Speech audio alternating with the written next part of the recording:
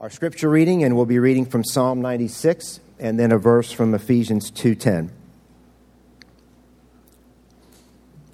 Oh, sing to the Lord a new song. Sing to the Lord, all the earth. Sing to the Lord, bless his name. Tell of his salvation from day to day. Declare his glory among the nations, his marvelous works among all the peoples. For great is the Lord and greatly to be praised. He is to be feared above all gods. For all gods of the people are worthless idols, but the Lord made the heavens. Splendor and majesty are before him. Strength and beauty are in his sanctuary. Ascribe to the Lord, O families of the people. Ascribe to the Lord glory and strength. Ascribe to the Lord the glory due his name.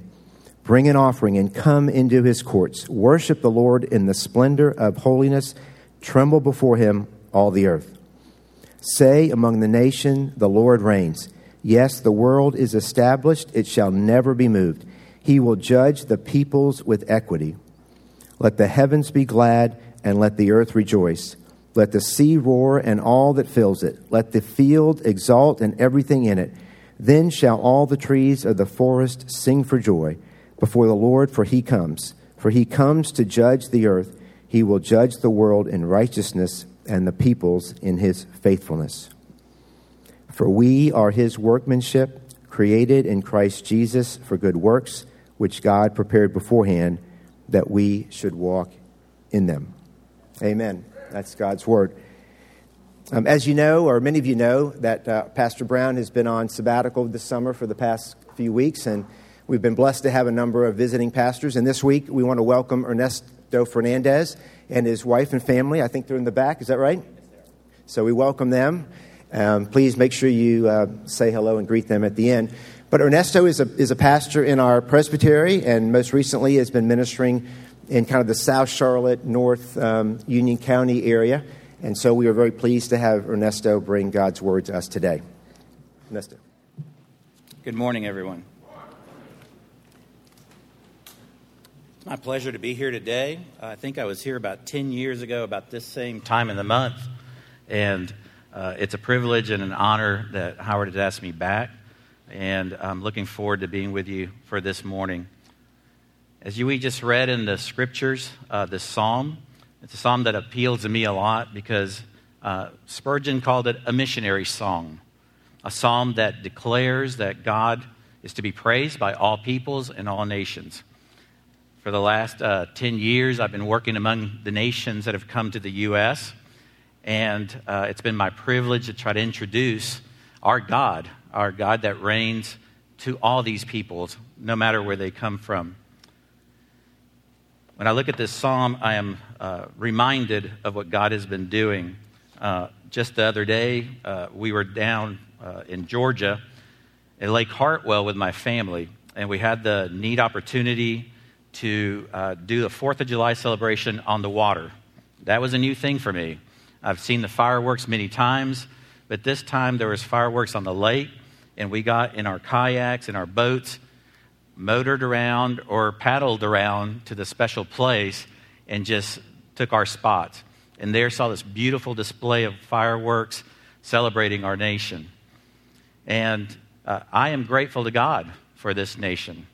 I am grateful to God because this nation allowed my family to come many years ago and have freedom and have opportunity. We were leaving a place that had very little opportunity, very little freedom in religion or in speech, and we came to this nation and it opened doors for us. Little did we know that the main door it opened up for us was the door to the kingdom of God.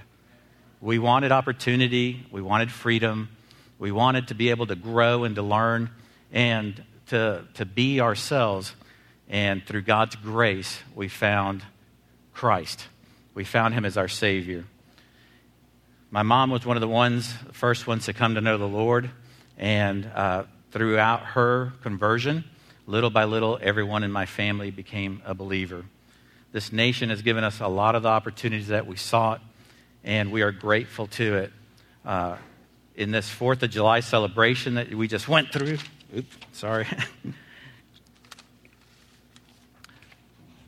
we always wait for the fireworks, always have that grand finale, right? At the very end, you see all those huge explosions and all it comes to an end. Well, I think this psalm is kind of like a grand finale. It's not the last psalm, but it talks about something that's going to happen at the end of times. It talks about what God is preparing to do in his grand finale, and it's talking about the splendor and the joy that it's going to be when God culminates all of creation. The psalm talks about this time where God is going to show off and display all his wonders and majesty. And it talks about how the creation is going to react to that. And I find it very beautiful in the words that it says in the Psalms about that we are to sing. I think this psalm is going to teach us several important things. It's going to teach us what worship is. It teaches us with very direct words and repetitions several of the things that we need to do in order to worship. It starts out very simply. Sing to the Lord. Sing a new song. Sing to the Lord. And it says it 3 times, sing to the Lord. We cannot worship without singing. Without singing, there is no worship of God. And it's something that we were created to do. It's something in which we will find our joy as we sing to the Lord. I think it's beautiful that this psalm is a psalm that teaches us that we ought to sing to the Lord and we ought to sing to him. But it also teaches us something not only about worship, but how we're to live our lives. And it says that we ought to ascribe to the Lord worth. We ought to make his name valuable. We acknowledge who he is and what he's done. In that way, we ascribe to the Lord. And again, 3 times the psalm says, ascribe to the Lord. And I think the repetition is there to remind us that there is a proper way to worship God, a proper way to approach him. I love the way that this psalm reads, and it's talking about a triumphal and celebratory way. We believe this psalm is one of David's psalms that probably has some connection to the time where the ark was being brought to the tent that David had prepared. And after all the time that they had been without the Ark of the Covenant, the rejoicing that he did in knowing that the ark was back, that there's a triumphal entry into Jerusalem, bringing the presence of God back into the center of that city. The city that once was a citadel of their enemies. And God is now triumphantly saying, I am placing myself right in the middle of where my enemy's camp used to be. God is a God that does awesome things. He defeats the powerful enemy and sets us free. And here we see this triumphal song where I think David could barely contain himself, telling all of creation to sing. And we see the Holy Spirit working through him, telling us that this is a triumphal time.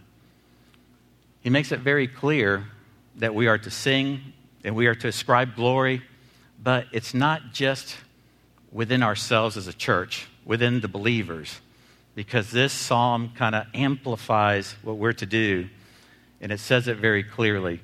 Sing to the Lord, bless his name, tell of his salvation from day to day, declare his glory among the nations. Among the nations. This was written by a Jewish man who was the king of the Jews to a Jewish people in a Jewish time. And yet the Holy Spirit inspired him to say, declare his glory among the heathen nations, other peoples that were not believers in that God, the true God, Yahweh, Jehovah. And yet this psalm says God is so great that he needs to be praised and sung to by all the peoples of all the world. So the nations are included here. And we are to not only sing, but declare his glory. And I think this is like the second part of what the psalm teaches us. That we're not only to sing to God, to praise him, to worship him, but part of that worship is to be declaring to the nations who he is. Declaring to all the peoples of all families who this God is. I see here this beautiful way of describing it. Ascribe to the Lord, O families of the peoples. Ascribe to the Lord glory and strength. ascribe to the Lord the glory due his name. Bring an offering and come into his courts. Worship the Lord in the splendor and holiness. Tremble before him, all the earth. I think the writer of the psalm realizes that God is so great and so greatly to be praised that it takes all creation, all created order, and all the peoples to come in and join this worship. We sing, and we're told to sing 3 times. We're told 3 times to ascribe worth, and I think that's an important part. Whatever we value, we ascribe worth to. We highly value certain things in our life, and we set them aside or take care of them. And we have to be careful what we worship through our care. It is very curious that this immediately contrasts the nations, heathen gods, and the true God. And I think it's important for us to, in a place where we're reaching out to other people and other nations, and to try to be inclusive and loving to everyone, not to make the mistake of thinking that everything is equal and that every God is the same. We want to be diverse in our outreach and reach to other peoples, but we do have to do it with truth. We do have to declare there are false gods and one true God. And here we see a comparison where God very clearly through the Holy Spirit in the psalmist tells us that there are false gods. There are idols in this world that should not be worshiped and should not be ascribed worth to. We see that in these words where he comes in and talks about that the nations have their gods. It is interesting here that there's a little play on words, and we see that God comes in and allows us to hear these words. He says, "For great is the Lord and greatly to be praised, for he is feared above all gods. For all the gods of the peoples are worthless idols. But the Lord made the heavens." He distinguishes why God should be worshiped. God should be worshiped because he is the creator. He is real. But the other gods, the other Elohims that pretend to be gods, he calls Elohim, non-gods. God described himself in Exodus as the great I am, the one who has substance in himself, who exists by himself, not depending on anything else. And he mocks these false gods by saying they want to be godlings, they want to be like God, but they're not. They have no substance in themselves. They're vain. It's just vanities. And so he calls them Elohim, non-beings, non-entities. And he says that's what these idols are. Paul goes on to say in 1 Corinthians that these idols are nothing in the world. And he describes the true God and the false gods. And we have to be careful because this world abounds in idols and false gods. Anything that is not God, the Trinity, the Father, Son, and Holy Spirit, can become a false god in our lives, this false idol. I know for many years when I was growing up, I was looking for my first car to buy. And my dad said, I want you to buy this car. And I didn't know anything about cars at that time. But he showed me this classic Mustang, a 1965 Mustang. I don't know if any of you guys are car buffs. But for the next 19 years, I became crazy about cars. And I hate to say it, but that 1965 Mustang became my idol. I thought about it all day long. I spent almost all my money on it, restoring it. I did all these kind of crazy things to make that car look like a brand new car. A car is a good thing, don't get me wrong. And it's a beautiful thing. But it became an obsession, and it became an idol. And my wife was like, get rid of that money pit. You spend all your money fixing it. You spend all your time fixing it. But to me, it represented something different because I had elevated it to a place it should have never held. And it became an idol in my life. I remember the day that I sold it, I thought, I'm getting rid of all of it. took all the magazine, all the spare parts, everything, and put it in the trunk and sold it to somebody and said, enjoy it. I hope it doesn't become an idol in your life. But something as simple as a vehicle can become an idol in our lives. And it shouldn't be that way. Only one true God exists, and He is the source of all life, the source of all being, the one who saves us and upholds us in being and existence, and all other gods are false. So in this psalm, we see that the psalmist is telling us to ascribe to God the worth that belongs to Him. He is worthy. I am reminded of a famous artist who has many works of art, and they can be displayed in different museums, and every one of them is this work of art that's priceless.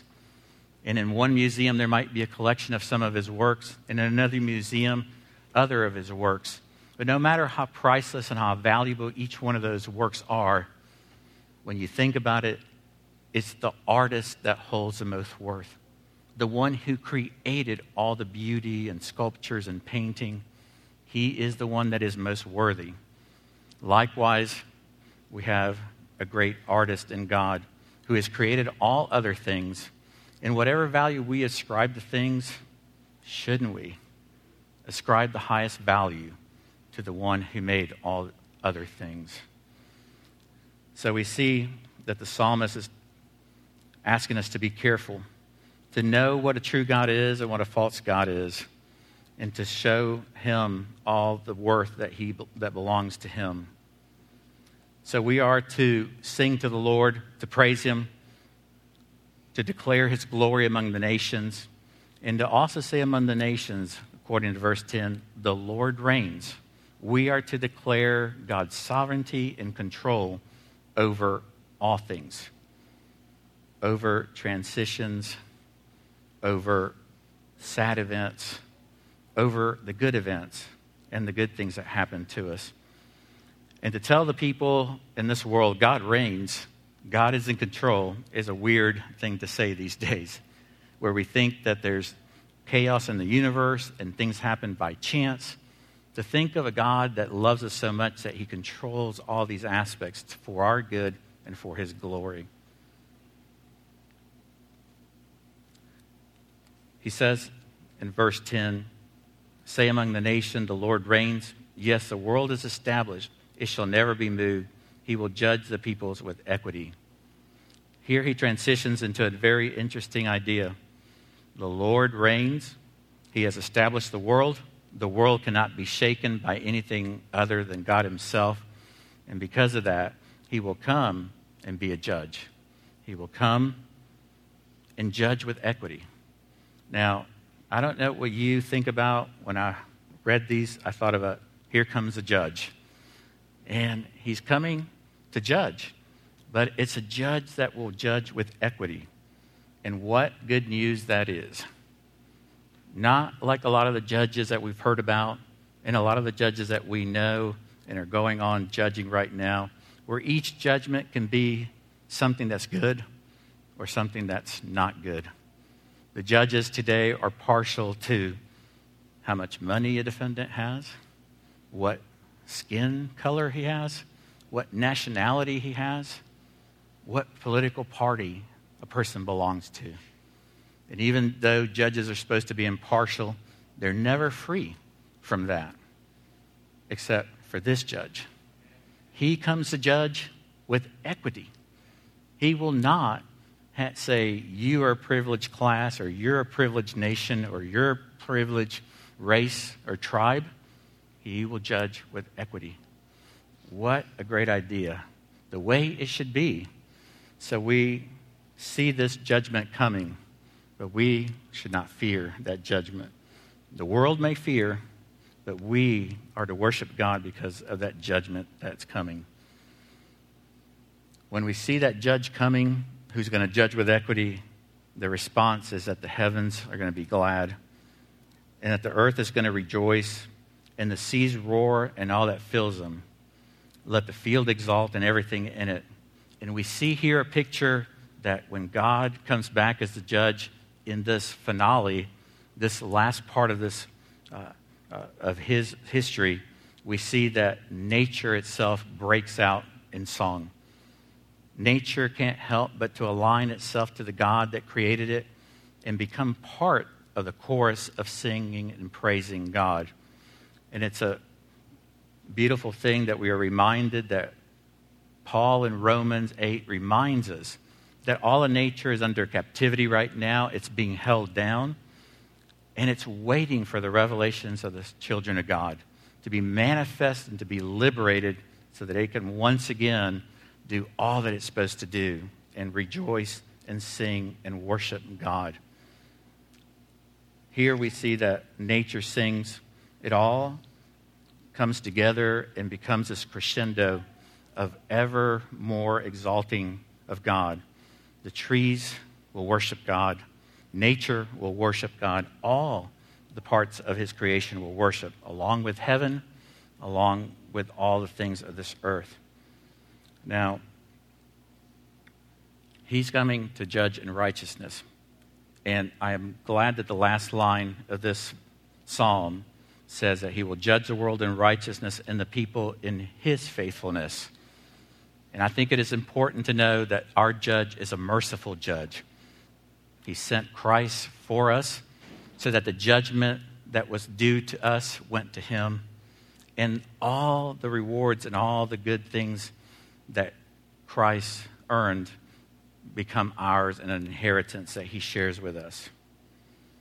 It might seem a little strange that I put this verse from Ephesians 2 as part of the psalm, but I thought it was fitting because I think the last couple years God's been impressing on me this idea of who we are and what we're supposed to be doing.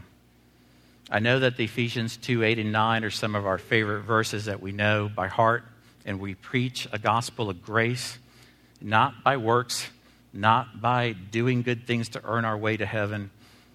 But I think oftentimes we forget this very next verse about that we are his workmanship, created in Christ Jesus for good works. And I think what I see in this verse is something that kind of goes along with what this psalm is saying. All creation will eventually align itself to worship God and to be aligned with his majesty and glory and to bring forth in its own special way glory to God. But so should we. And I think the way that we do that is to accomplish what God created us to do, our good works.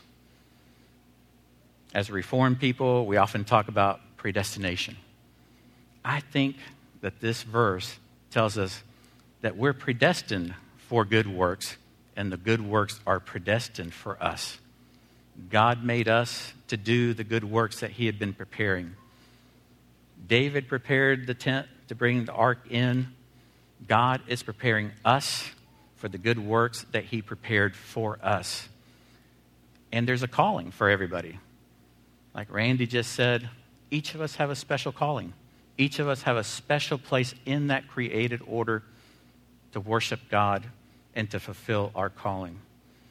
I think that this verse from Ephesians speaks a lot to me.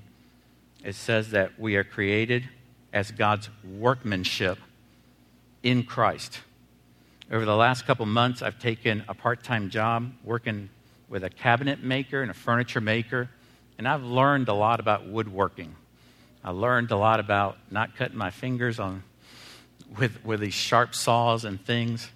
And it's amazing to me how you can take a plain piece of wood and with a matter of a few days shape it and color it and sand it and make it into a work of art.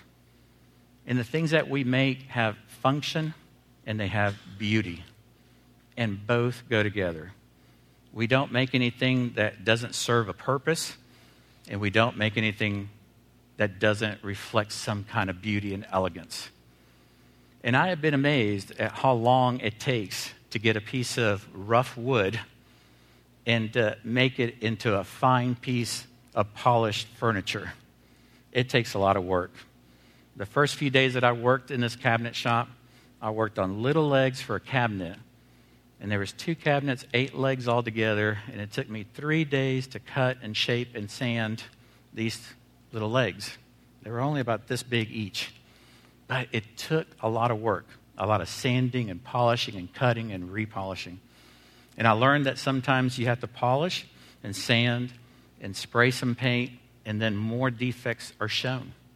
And then you have to resand and respray. And little by little, you diminish the amount of defects, and you make the piece of furniture more glorious. Well, I think God is doing something like that in our lives. And being in that workshop has helped me realize that our sanctification is important to God.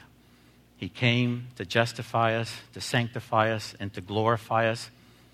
But we are being sanctified in the good works that He created us to do. Our sanctification doesn't happen magically by ourselves in some space put apart. I think most of our sanctification happens while we work the good works that God created us to do. That's hard.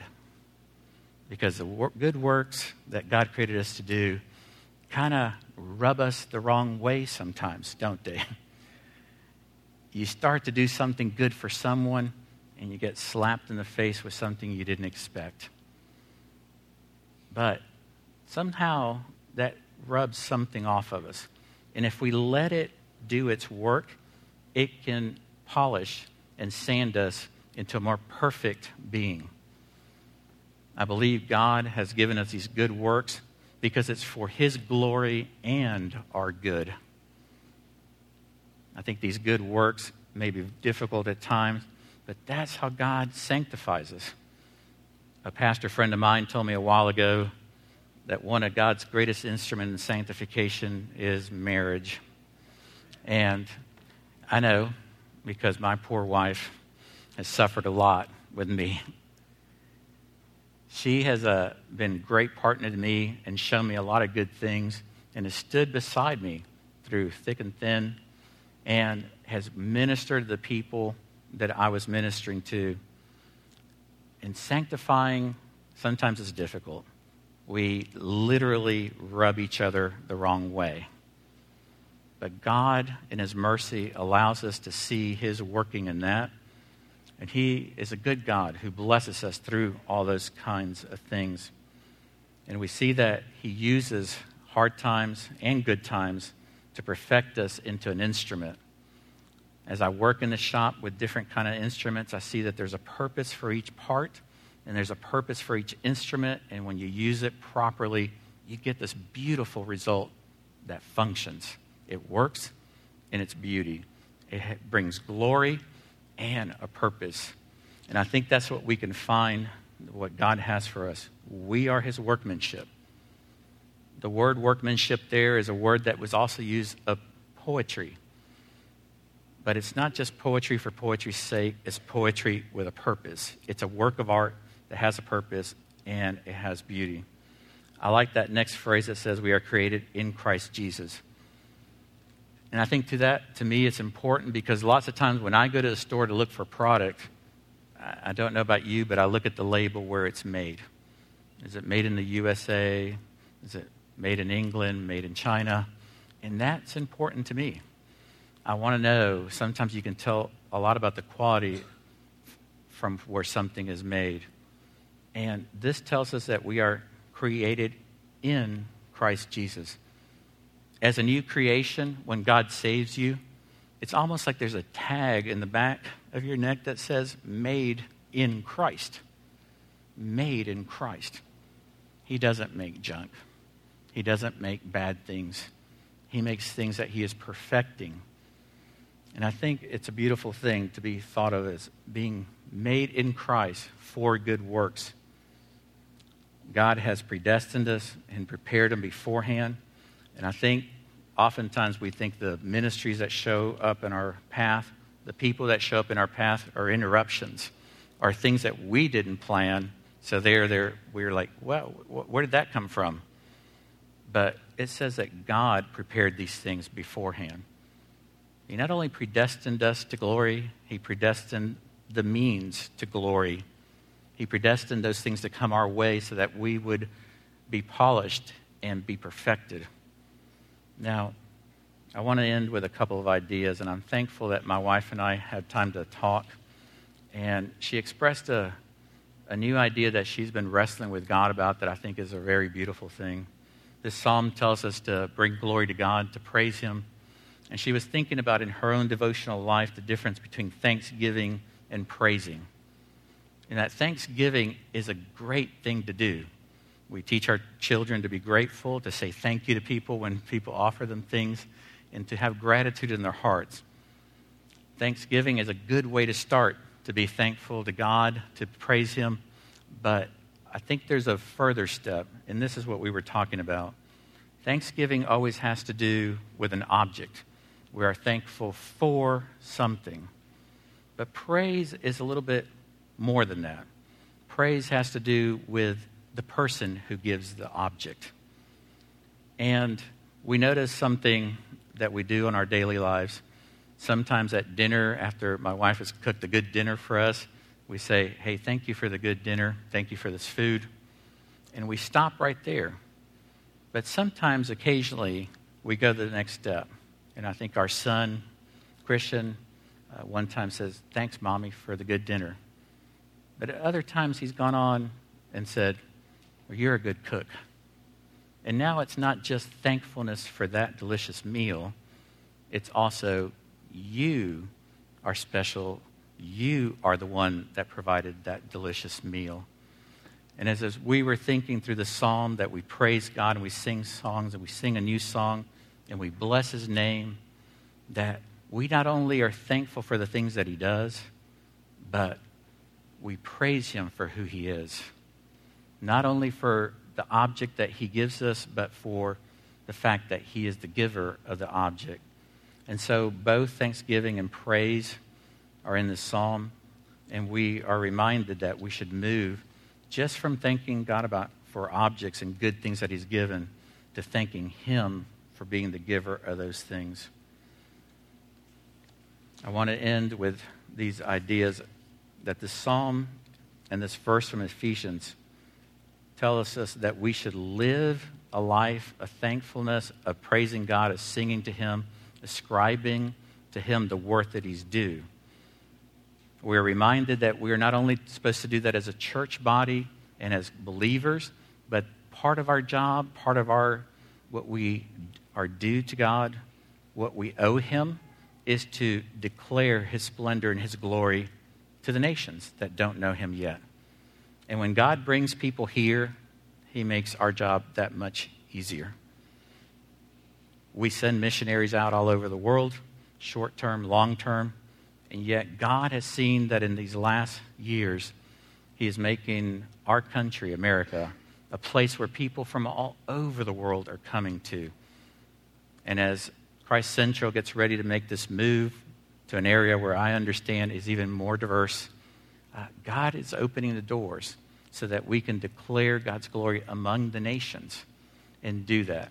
God has to prepare us for that, and we're hoping that God will use Christ Central in an even greater way to declare His glory among even more diverse people and reach out to the people that don't know Him yet, to show them that there is a judgment coming, a judgment that can be a merciful judgment or a terrible, awesome judgment. And we pray that God will continue to use the leaders here and each one of the persons here to bring glory to Himself and to keep building up His church, to keep reaching out to the people that don't know Him yet. And we think that He will continue to do that through all the work that has gone on here. We are His workmanship. We are created in Christ Jesus for good works. And I think God will put us together in such a way so that we can accomplish that to His glory and to our good.